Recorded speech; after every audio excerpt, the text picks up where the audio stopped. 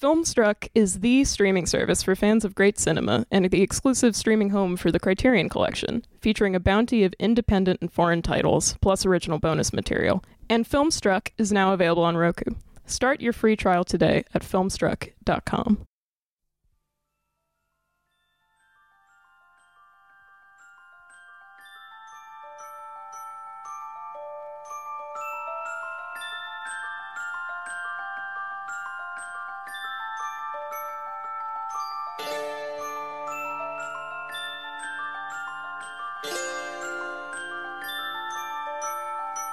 Hello and welcome to the Film Comment Podcast. My name is Violet Lucca and I'm the digital producer. Last summer, Jay Hoberman, Nick Pinkerton, Ina Archer, and I broke up the tedium of 2016 blockbusters by discussing what was on offer in the summer of 1966 in 4 cities: Chicago, Cincinnati, Washington, D.C., and New York. This year, in tribute to the various retrospectives going on in New York, especially the Film Society of Lincoln Center's now playing Series 77, I revisited the concept with Maitland McDonagh. I'm a film critic, writer, and publisher of 120 Days books. And Margaret Barton-Fumo, longtime contributor to Film Comment. Focusing on the summer of 1977. It was a great year for horror, with iconic films from Wes Craven and Dario Argento, but also for unclassifiable films like Wim Wenders' The American Friend and Robert Altman's 3 Women. Also, the first Star Wars movie, which later turned out not to be the first movie premiered. Here's our conversation. And Maitland, you lived in New York during that time, so could you talk about some of your favorite haunts? I'm, in fact, a New Yorker born and raised. There actually are some of us. And I fell in love with Times Square because Times Square was where all the kind of movies that I wanted to see were showing. They were showing horror movies, especially Italian and other European horror movies. They were showing martial arts movies, which were not my favorite, but I have to say I saw some great ones. Mm-hmm. They were showing thrillers. And occasionally you even got a low-budget American horror film there. Andy Milligan's films, for example, played Times Square. So it really was a feast of what people like to call trash, but I would call a different kind of cinema. Right.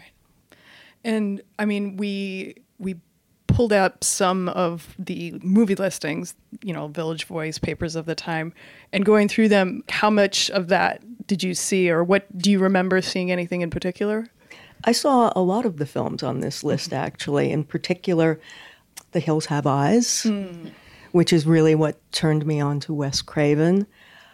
I saw Exorcist II, which is interesting, partly because it is one of the most hated sequels of all time, yes, and yet is not a bad film. It's just not the film people wanted to see. It wasn't the right sequel for people. And of course, Suspiria, which yes, was my first Dario Argento film in a cinema, and it certainly set my life on a certain path. I mean, my first book was a book about Dario Argento, so I owe that to that summer of 77. Yeah. Well, did you see the new Suspiria? I shouldn't say new. The Suspiria that they found in that trunk in Chicago? I have not seen that yet, but I understand that there really isn't anything different in it. No. So, and I've seen, God knows, more different prints of Suspiria than I can really even keep track of. Mm-hmm. And Suspiria never changes, to be honest. Suspiria is always the whacked-out, psychedelic, music-driven trip that it always was. I mean, it's candy-colored. Mm-hmm. It's driven by that incredible score. And it's always a hallucination, no matter when or where you see it. Right. And how would you describe the audiences that you were seeing these with? Was there a huge variance between people who would show up for The Hills Have Eyes versus Suspiria versus the Kung Fu films? Times Square audiences really fell into 2 groups, I think. There was the daytime group, and that's the group I was usually in because, to be honest, some of those theaters were a little bit scary at night, and I started going to them when I was very young, and I have to say, never had any trouble in a Times Square theater. Mm-hmm. Nobody ever even gave me the side eye, let alone bothered me. I mean, I've told this so often that now it sounds like a routine to me, but the first time anybody tried to feel me up in a theater was at Cinema Village, and it was during Sallow. Yeah, exactly. So the Times Square theaters were a positive safe haven by comparison. The Friday night audiences were really great. And I would occasionally go on a Friday night to see a big horror film that I really wanted to see, like Blood Beach. And my really want to see factor did not translate into, I'm really so glad I saw that movie, because Blood Beach is not so great. But the thing I remember most about that is that the theater was so packed that I had to sit in the balcony. They usually didn't open the balconies in those theaters because it was just hard to keep an eye on what was going on up there. And the staffs in those theaters did try to keep an eye on what was going on. But that balcony was not only open, it was full. And there was so much dope being smoked up there that I swear I had a contact high for the entire time, which probably made Blood Beach as good as Blood Beach could possibly be. Well, Margaret, so you nodding your head in excitement. Are there any of the films that that you were going through the listings, or that Maitland mentioned that you do not exist? Neither of us existed, but were you live then? Were there anything that sort of jumped out at you where I have to see this? Well, I thought I'd actually talk a little bit about Exorcist II, the Heretic, because I'm also a fan of. Well, I don't know if you're a fan of it, but. It's a much better film than it's given credit for. As I said, it was just not the film people wanted to see. Yes. It was just critically just dragged through the mud, whereas I don't think it actually bombed at the box office. I think it did fairly respectably at the box office, but I'm also fond of that film. I thought I'd just talk about it a little bit, describe it. It was directed by the one and only John Boorman, who's also known for many wild images of slightly convoluted films sometimes. And it stars Richard Burton as a priest who is looking to clear the name of Father Merrin, who is the priest in the first Exorcist, who is played by Max von Sydow, who's now being accused of heresy because he says he claimed that he saw the devil in the flesh. And Richard Burton tracks down Regan, who's the girl from the first Exorcist, played by Linda Blair, who is undergoing experimental psychiatric treatment administered by a doctor played by Louise Fletcher. And this treatment includes this machine that somehow synchronizes two people's hypnotic states so that they're able to share visions. And so Richard Burton and Linda Blair hook themselves up to this machine, which uses two light bulbs that flash in the subject's eyes and very slowly and dramatically will flash slower and slower until the two people are matched up in their altered state of consciousness. This is why movies are great. Yeah. Continue. Yeah, exactly. I thought I should mention this. Yes. Well, it's great because it makes it sound now like a Ken Russell film is coming. Yes, exactly. Yes. That it wouldn't. It could be in a double bill with Altered States. I think the lower end of the double bill with Altered States. So they use this machine, and Linda Blair escorts Richard Burton through her vision of this unnamed African village. Where he discovers the demon Pazuzu, who possessed Regan in the first film, apparently. And he also discovers a young boy named Kukumo, who was also possessed by Pazuzu. And so he and Regan then set out to annihilate Pazuzu, and, that's the rest of the film. But I'm very fond of it for many different reasons. I mean, mainly the look of it. I'm always drawn to the look of films. I guess that's just my thing. But it's very wild and jumbled and edited way too quickly. But there's some images in the film that stand out, especially when they use the machine and there's a double exposure. They go into the visions and their miniatures and back projection and the whole lot that John Boorman is really known for. And so I greatly admire that. And then other totally random things in the film that I'm sure people who hated the film, and people who love it, such as her tap dancing class, which is in there really for no reason at all, except for dramatic effect and for the aesthetic of her sequins, I think. But yeah, I like it. I give it 2 thumbs up. And Boorman did say that he wanted to make a mystical film rather than a horror film. And The Exorcist is a very high-toned movie, but let's face it, it's a horror film through and through. Both horror of the supernatural and also horror of the body, and sometimes in a very Cronenbergian way. And that is just not what The Heretic delivered. It delivered something much more ethereal, I think, that just did not click with people who thought, oh, wow, we're going to get more of the same. Because, of course, that is why you make sequels and why you go to sequels, because moviegoers do want to see more of the thing they liked. The trap being that you also have to give them something different, because if it's the exact same thing they saw before, then they're just going to say, oh, but I already saw that. And I think Borman maybe made the mistake, if you could call it a mistake, of giving them more of the thing that they hadn't seen already. And not quite enough of the thing that they liked in the previous movie. The head spinning and the head spinning, the pea soup. Yeah. The blasphemy, all that stuff. And of course, meanwhile, Friedkin went on to make the movie that everybody really hated, which was Sorcerer. Right. Also 77. Yeah. And which I think is a terrific movie, actually. But I agree. People just somehow really, really hated it. I've never really understood the hate for Sorcerer. I mean, how about you guys? No, I mean... It's a slow build. Yeah, I mean, it's a remake, for people who don't know, it's a remake of Wages of Fear, a film that was made in France in the early 50s, and that's almost more of an action film than Sorcerer is. But Sorcerer has an amazing soundtrack. So if you don't feel like tracking down the movie, which is weirdly not available a lot of places, just put on the soundtrack and soak up those vibes. And let Tangerine Dream take you away. Yeah. Because it is a really, it's so beautiful and it is a super slow build, and it also really doesn't fit the mold, I guess, of like typical New Hollywood stuff, where it's sort of clearly referencing these older classical Hollywood genres and reinventing them. This is really just like chamber dramas on a truck. I think it's because of Sorcerer, too, that Michael Mann employed Tangerine Dream for Heat. Absolutely. A fantastic movie. Another fantastic movie, yeah. Say more about Sorcerer. Yeah, it's all about tension, and it has a lot of exposition in the beginning, too, which at first I was like, where is this going? Because it doesn't say where it's going, but then we realize it's the backstory of each of the characters, which I greatly appreciated in hindsight.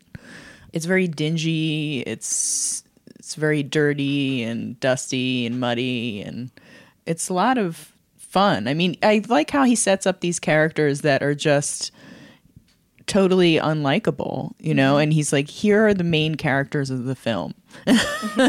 Go with it, and then you still become invested in their lives. At least you want them to survive, but these are really like bad dudes on this terrible suicide mission, really. Right, they are the guys who deserve to be doing this. Yeah, exactly.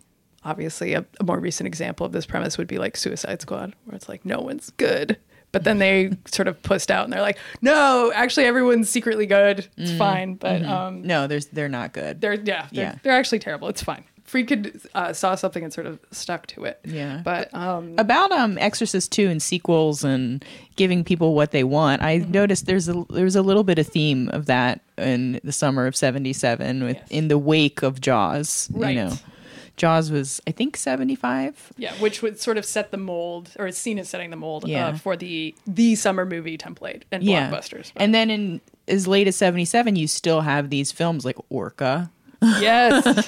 Tentacles. And I really like Tentacles. That's another one I could talk about. I talked about briefly on my first podcast, actually, because it was something I had seen recently. But anyway, just to boil it down to one thing, there's a beautiful long take in Tentacles that's really compelling with a very nice music set to it. And I was very impressed by this, like, really good shot in this film that's pretty trashy.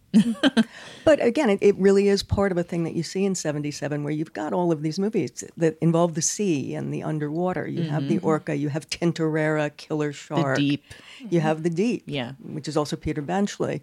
So it really is slopping over, if you will, from Jaws in 1975, both high and low. You see the influence of that don't go in the water thing.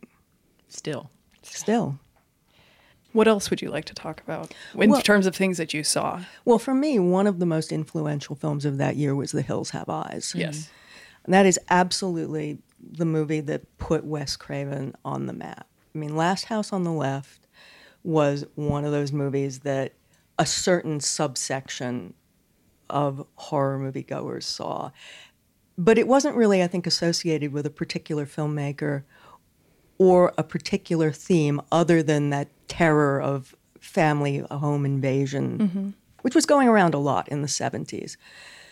But in Hills Have Eyes, you begin to see a film that really is about the horror of family and the horror of families. And you basically have two families in that movie. You have the mutant Hill family, and then you have the all-American family who are explicitly mentioned in the movie's radio tagline, which was they were a normal American family. They didn't want to kill, but they didn't want to die. So there you've set it up. You have these two families, neither of which want to die, one of which is perfectly willing to kill. That's the Hill family. And then what Craven called the white bread family, who don't want to, but are ultimately willing to, are willing to revert to their savage roots. And I know that Craven took a great deal of pleasure in taking that really ordinary American family. There's the dad who used to be a cop. There's the mom who was a homemaker and dedicated herself to raising her two kids.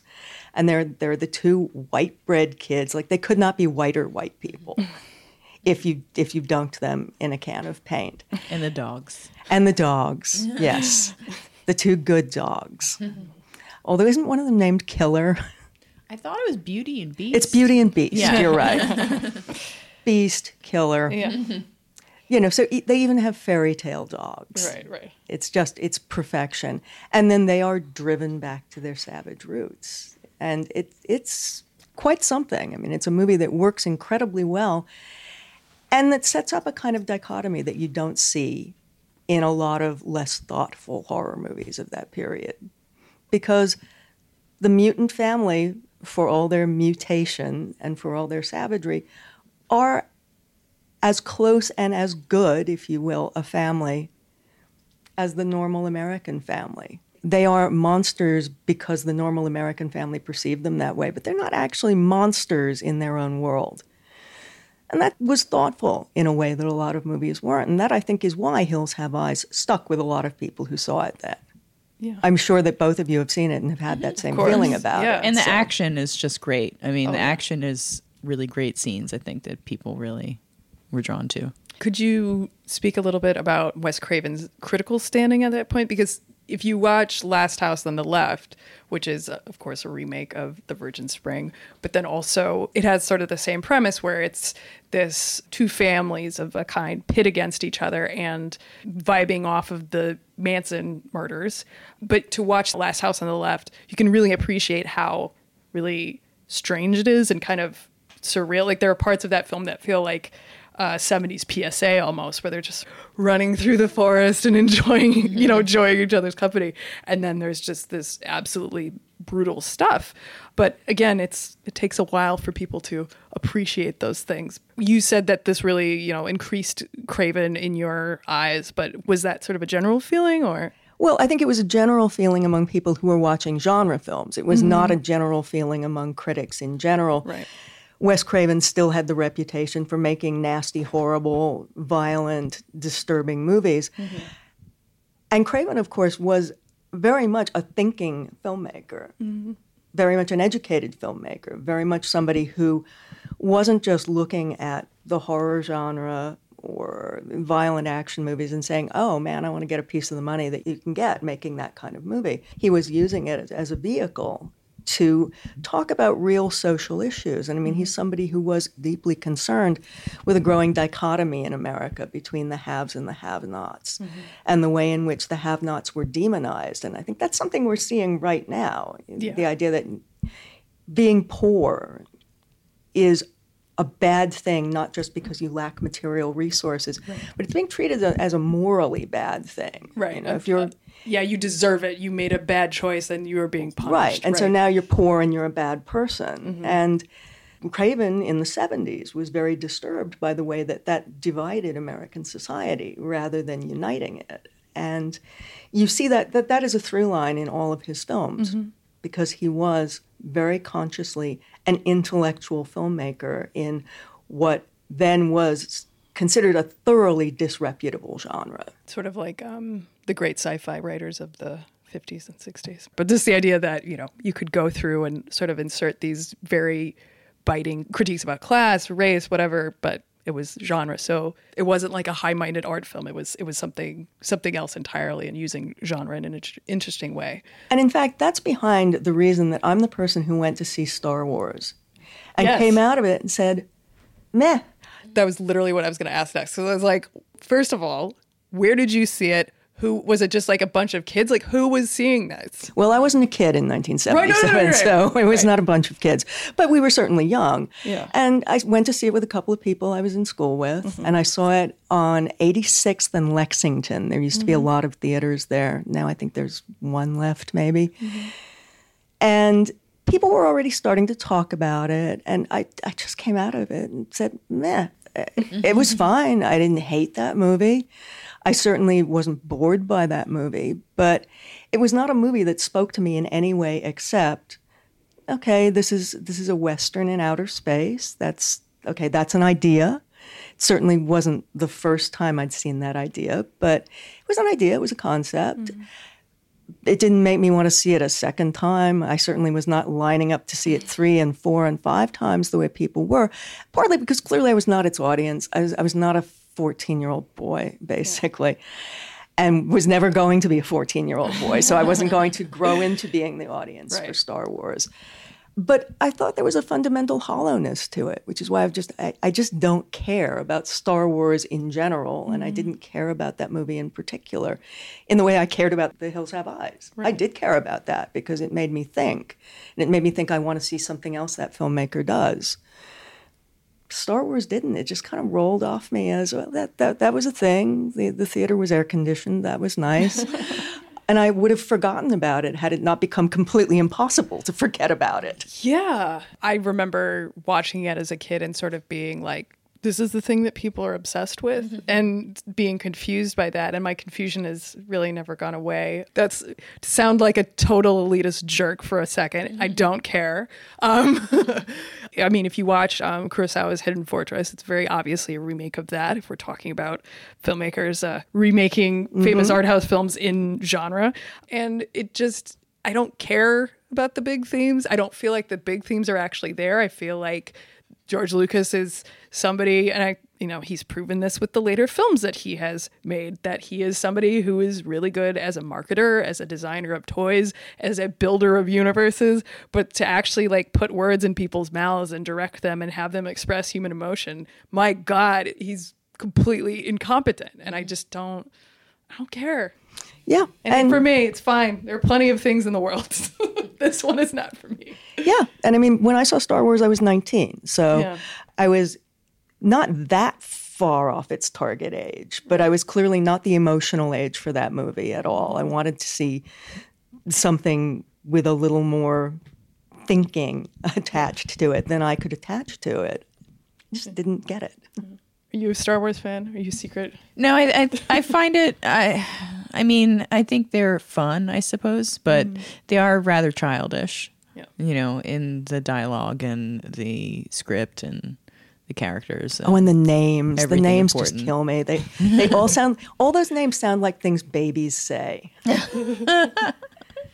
It's just, that adds to the Darth Vader. Darth Vader. Yes. It's true. It sounds like baby talk, and that definitely, I think, for me, added to the feeling that it was childish. And the names just got worse and worse as the movies went on. So, I mean, Jar Jar Binks. You don't even have to hate the character. All you have to do is hear Jar Jar Binks, and that's it. Yeah, that's it. And you can see like a little baby smacking at the playpen, like, Jar Jar Binks. That's my Star Wars problem. And I certainly, I mean, no disrespect to people who love those movies, especially people who saw them as kids because they were just part of their childhood and they want to keep on reliving the pleasure and the happiness that those movies gave them. And that's great. I wasn't there for that at the right time. Right. So, and everyone I know who was, a young person in 77, the toys were a big part of it. Absolutely, yeah. They really were. They grew up with Star Wars everything, and that enhanced their, love of this film. Yeah. I can't help but wonder, growing up in that, a little bit afterward, just seeing how, again, like you were saying, it's not to deprive anyone or say it's bad that this thing means a lot to you. It's just that, not for us. But, I can't help but wonder if these Marvel films now, do they have that same memorableness that I'm just not picking up on? Can I really remember distinctly something from a Marvel movie that's it's like, wow, that really stuck with me? And I kind of can't. And I feel like part of the reason is because if you have a 30-minute fight scene or sort of a big action sequence that sort of culminates the movie, how could you have any one second of that be memorable if it just has to sustain for that long? And I'm just like, that more than anything makes me worry about the future of movies. Is if it's just kind of easily disposable stuff, is anyone going to care about movies in the future? Well, the thing about the Marvel movies, and again, I was not a comic book reader, but I know that the appeal of the Marvel movies to a lot of fans is that it's drawing on this existing mythology from the Marvel comic books and a very relationship-oriented backstory where everybody's a family, or they want to be part of a family, or they're creating a family for themselves. And I think that backstory gives a resonance to those movies that, again, they don't really have for me because I didn't grow up reading those comics. And in a way, that brings us back to Star Wars, because Star Wars is superficially like a Marvel movie, except that it doesn't have all that backstory before the movie was made. And I don't think that it gives you the kind of, at least, complexity of character relationships that you get with the Marvel movies because it wasn't there to start with. Right. It's like when you talk about vampire movies, okay? They have, at this point, an enormous series of resonances that start with Dracula, which is a fairly complicated novel in terms of character relationships, and then has been built through a series of subsequent movies, particularly the Hammer movies that obviously revitalized Dracula as a character. And it just means vampire movies have all of that accrued to them culturally. It's like a layer of barnacles that have built on top of that basic character. Star Wars has had to try to build that going forward by adding all of these characters. And then, we found out that what we thought was part one was actually part 4, right? And so there was all this stuff that happened before, but it had to be given to you retroactively. So maybe it's easier, actually, to find that complexity in the Star Wars movies now because you can see all the prequel movies first and get a sense of where all of that history comes from. I say hypothetically here because I haven't done it and I'm not going to do it, because that movie just didn't grab me in the right place at the right time. Yeah. We're going to take a quick break, and then we'll be right back. Now you can stream critically acclaimed films and cult favorites from the world's greatest film libraries with Filmstruck. Filmstruck is the streaming service for fans of great cinema and the exclusive streaming home for the Criterion Collection. Filmstruck brings you a bounty of independent and foreign titles, updated weekly, plus original bonus material and expert commentary, and Filmstruck is now available on Roku. Start your free 14-day trial today at filmstruck.com.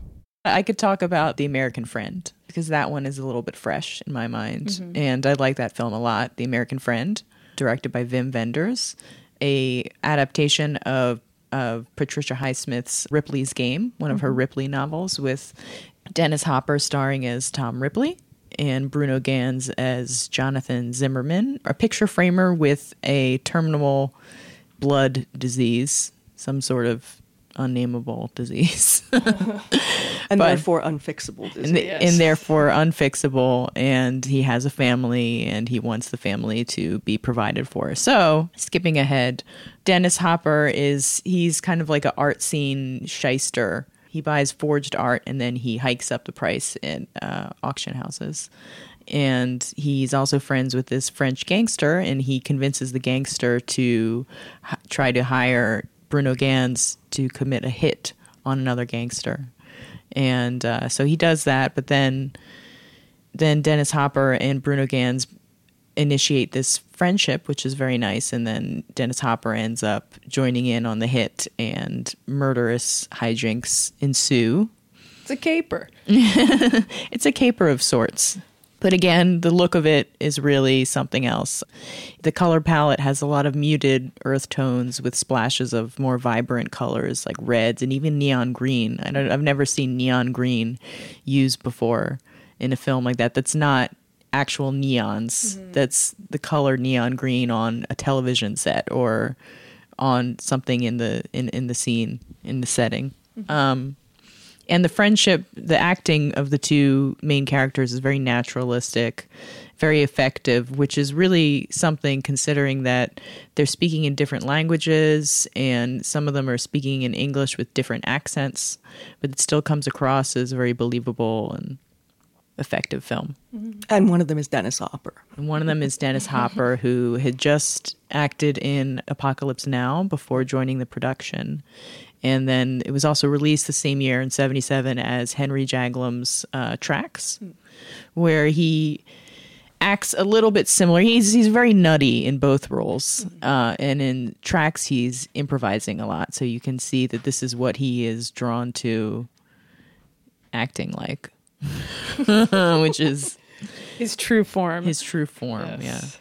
Oh, I always suspected that in Apocalypse Now, if is the middle word in life was an improvisation. I don't know whether it was or not, but I suspect because it has that Dennis Hopper looniness to it. Mm-hmm. That I feel as though Dennis Hopper always had this cloud of ideas and words swirling around his head. And sometimes he would just reach up and grab something out of that cloud, regardless of what film he was doing or to whom he was speaking, either in the film or real life, and put it out. And somehow it would always fit in because Dennis Hopper creates this world of his own, no matter where he is or what he's doing in real life or in a film. It's like the Hopperverse just swirls around him and becomes a part. It's like a great big amoeba of Hopperness that goes with him everywhere. It's really laid bare in that documentary about him. I forget what it's called. The American Dreamer, yeah. Is there anything else on here that you really wanted to talk about that we didn't get to? Well, there are a couple of things that are on this list that I want to talk about just because they made a very particular impact on me when I saw them.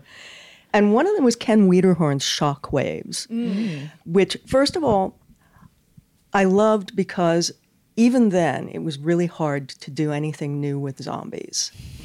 You know, that's why I've always been fascinated that zombies made it into the pantheon of great horror monsters. Because unlike the man-made monster, unlike the vampire, unlike the werewolf, there aren't a lot of directions you can go with zombies because they're zombies. Yes. You know, as somebody says in Night of the Living Dead, they're dead, they're all messed up.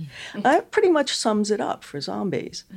Except that in films prior to Night of the Living Dead, they're specifically associated with Haitian voodoo practices. They've actually been drawn up from the dead by a particular person and can be used to that person's will. I mean, you see that in White Zombie with Bela Lugosi.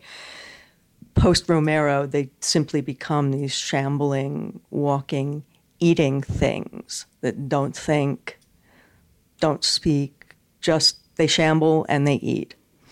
The thing that I love about Shockwaves is that, first of all, they're a fusion of a real-life evil and a horror movie evil because the zombies there are Nazis who have emerged from a Nazi submarine that was sunk off the coast of Florida. So they're these Aryan Ubermenschen in appearance. They're blonde, they're jackbooted, they have these fabulous goggles over their eyes, but they're also zombies. And the sight of them rising out of the sea is absolutely fascinating to me. It just brings together a whole lot of things into an image that I had never seen before in a horror movie.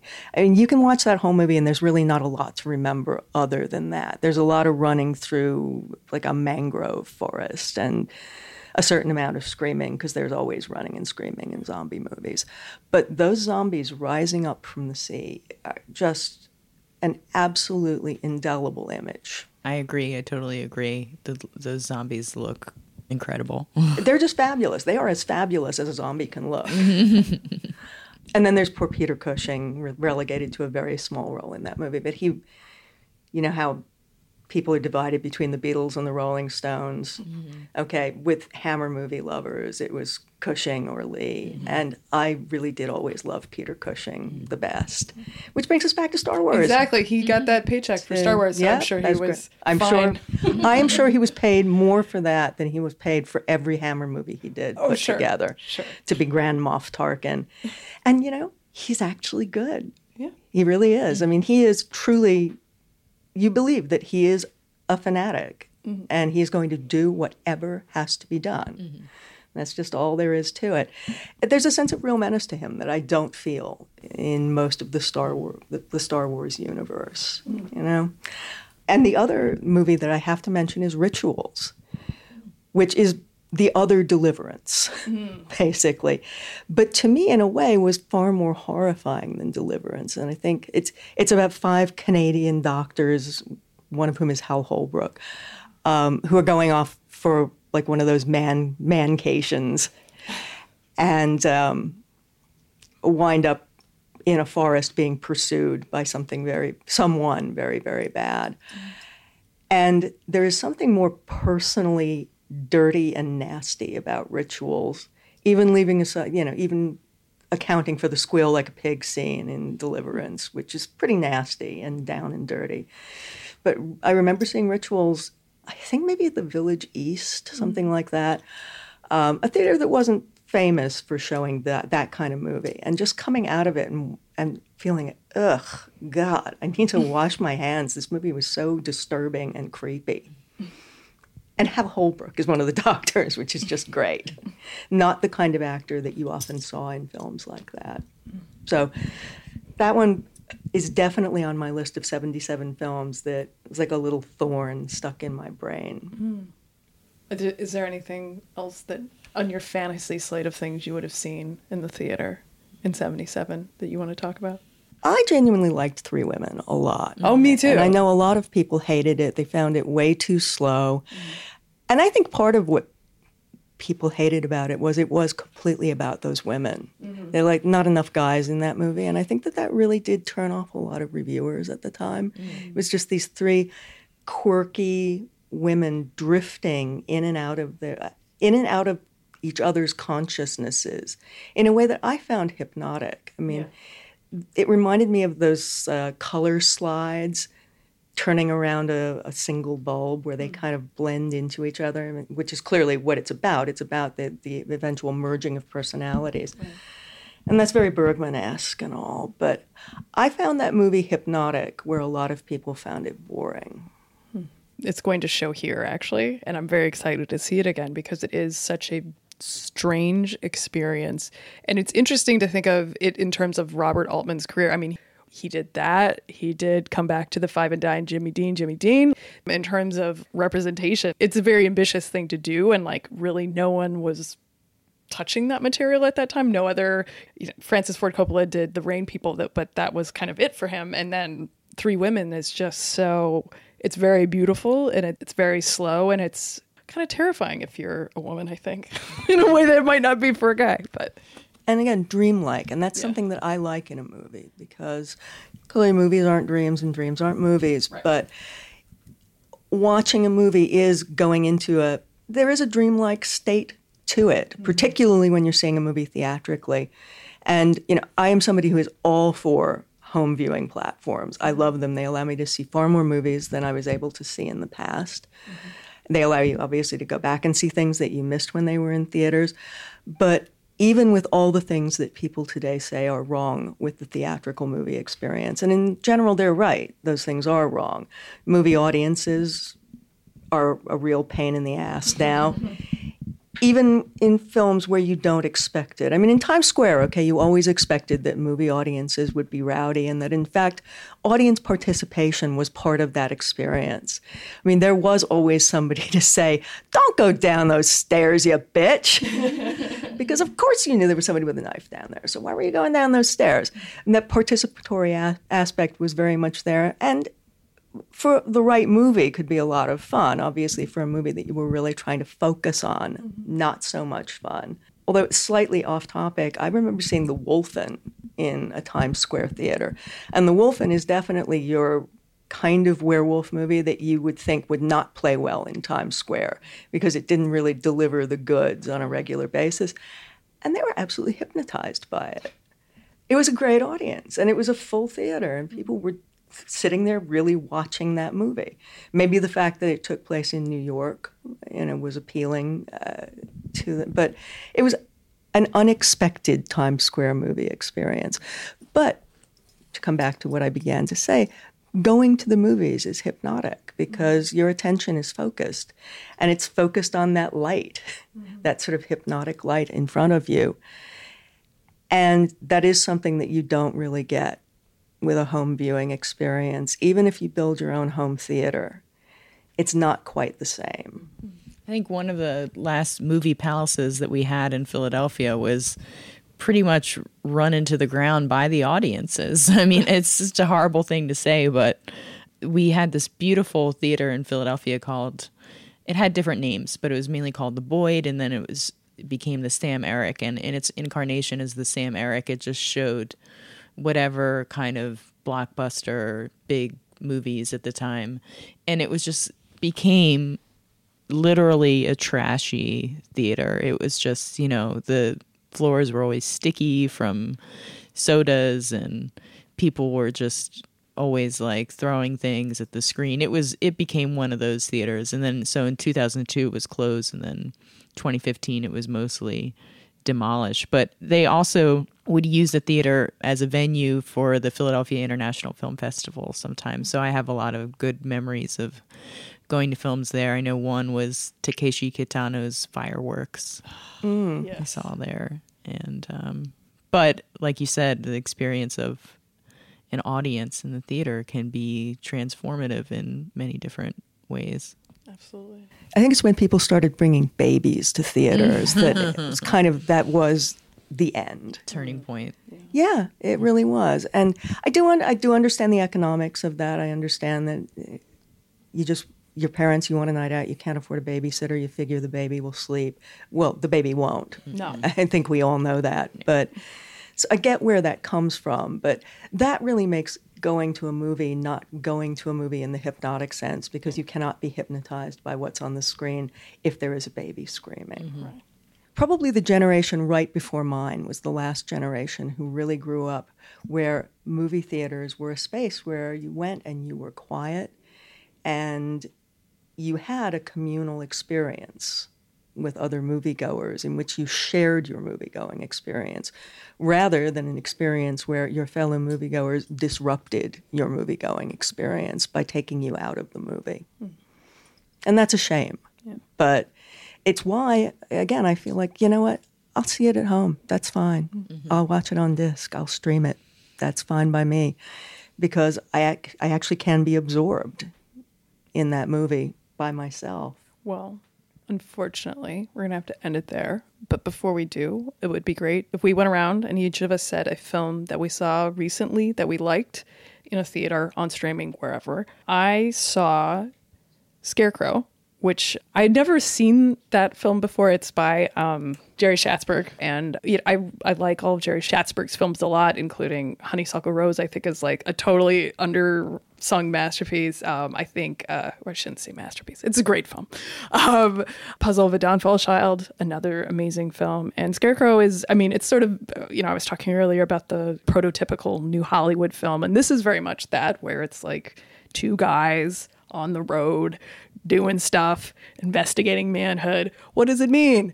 But it really transcends that because it is so beautiful, and where the story goes. And when Al Pacino's character's ex-wife shows up, and where having a good time on the road, being a man, where what the toll it takes on a woman, it's kind of amazing. And I thought it was great. I saw War for the Planet of the Apes, and it was good. And it was a really good theatrical experience, frankly. It was a serious movie made for a mainstream audience, extraordinarily well acted, given the level of special effects required in it. And I was completely gripped by it as a drama. Have you seen the original sequels to the Planet of the Apes movies? Most of them. Okay. How does the new sort of direction they're taking it stack up to those? Because where they took the original sequels to the Planet of the Apes movies is kind of insane and like Marxist almost. Politically, not Marxist for sure.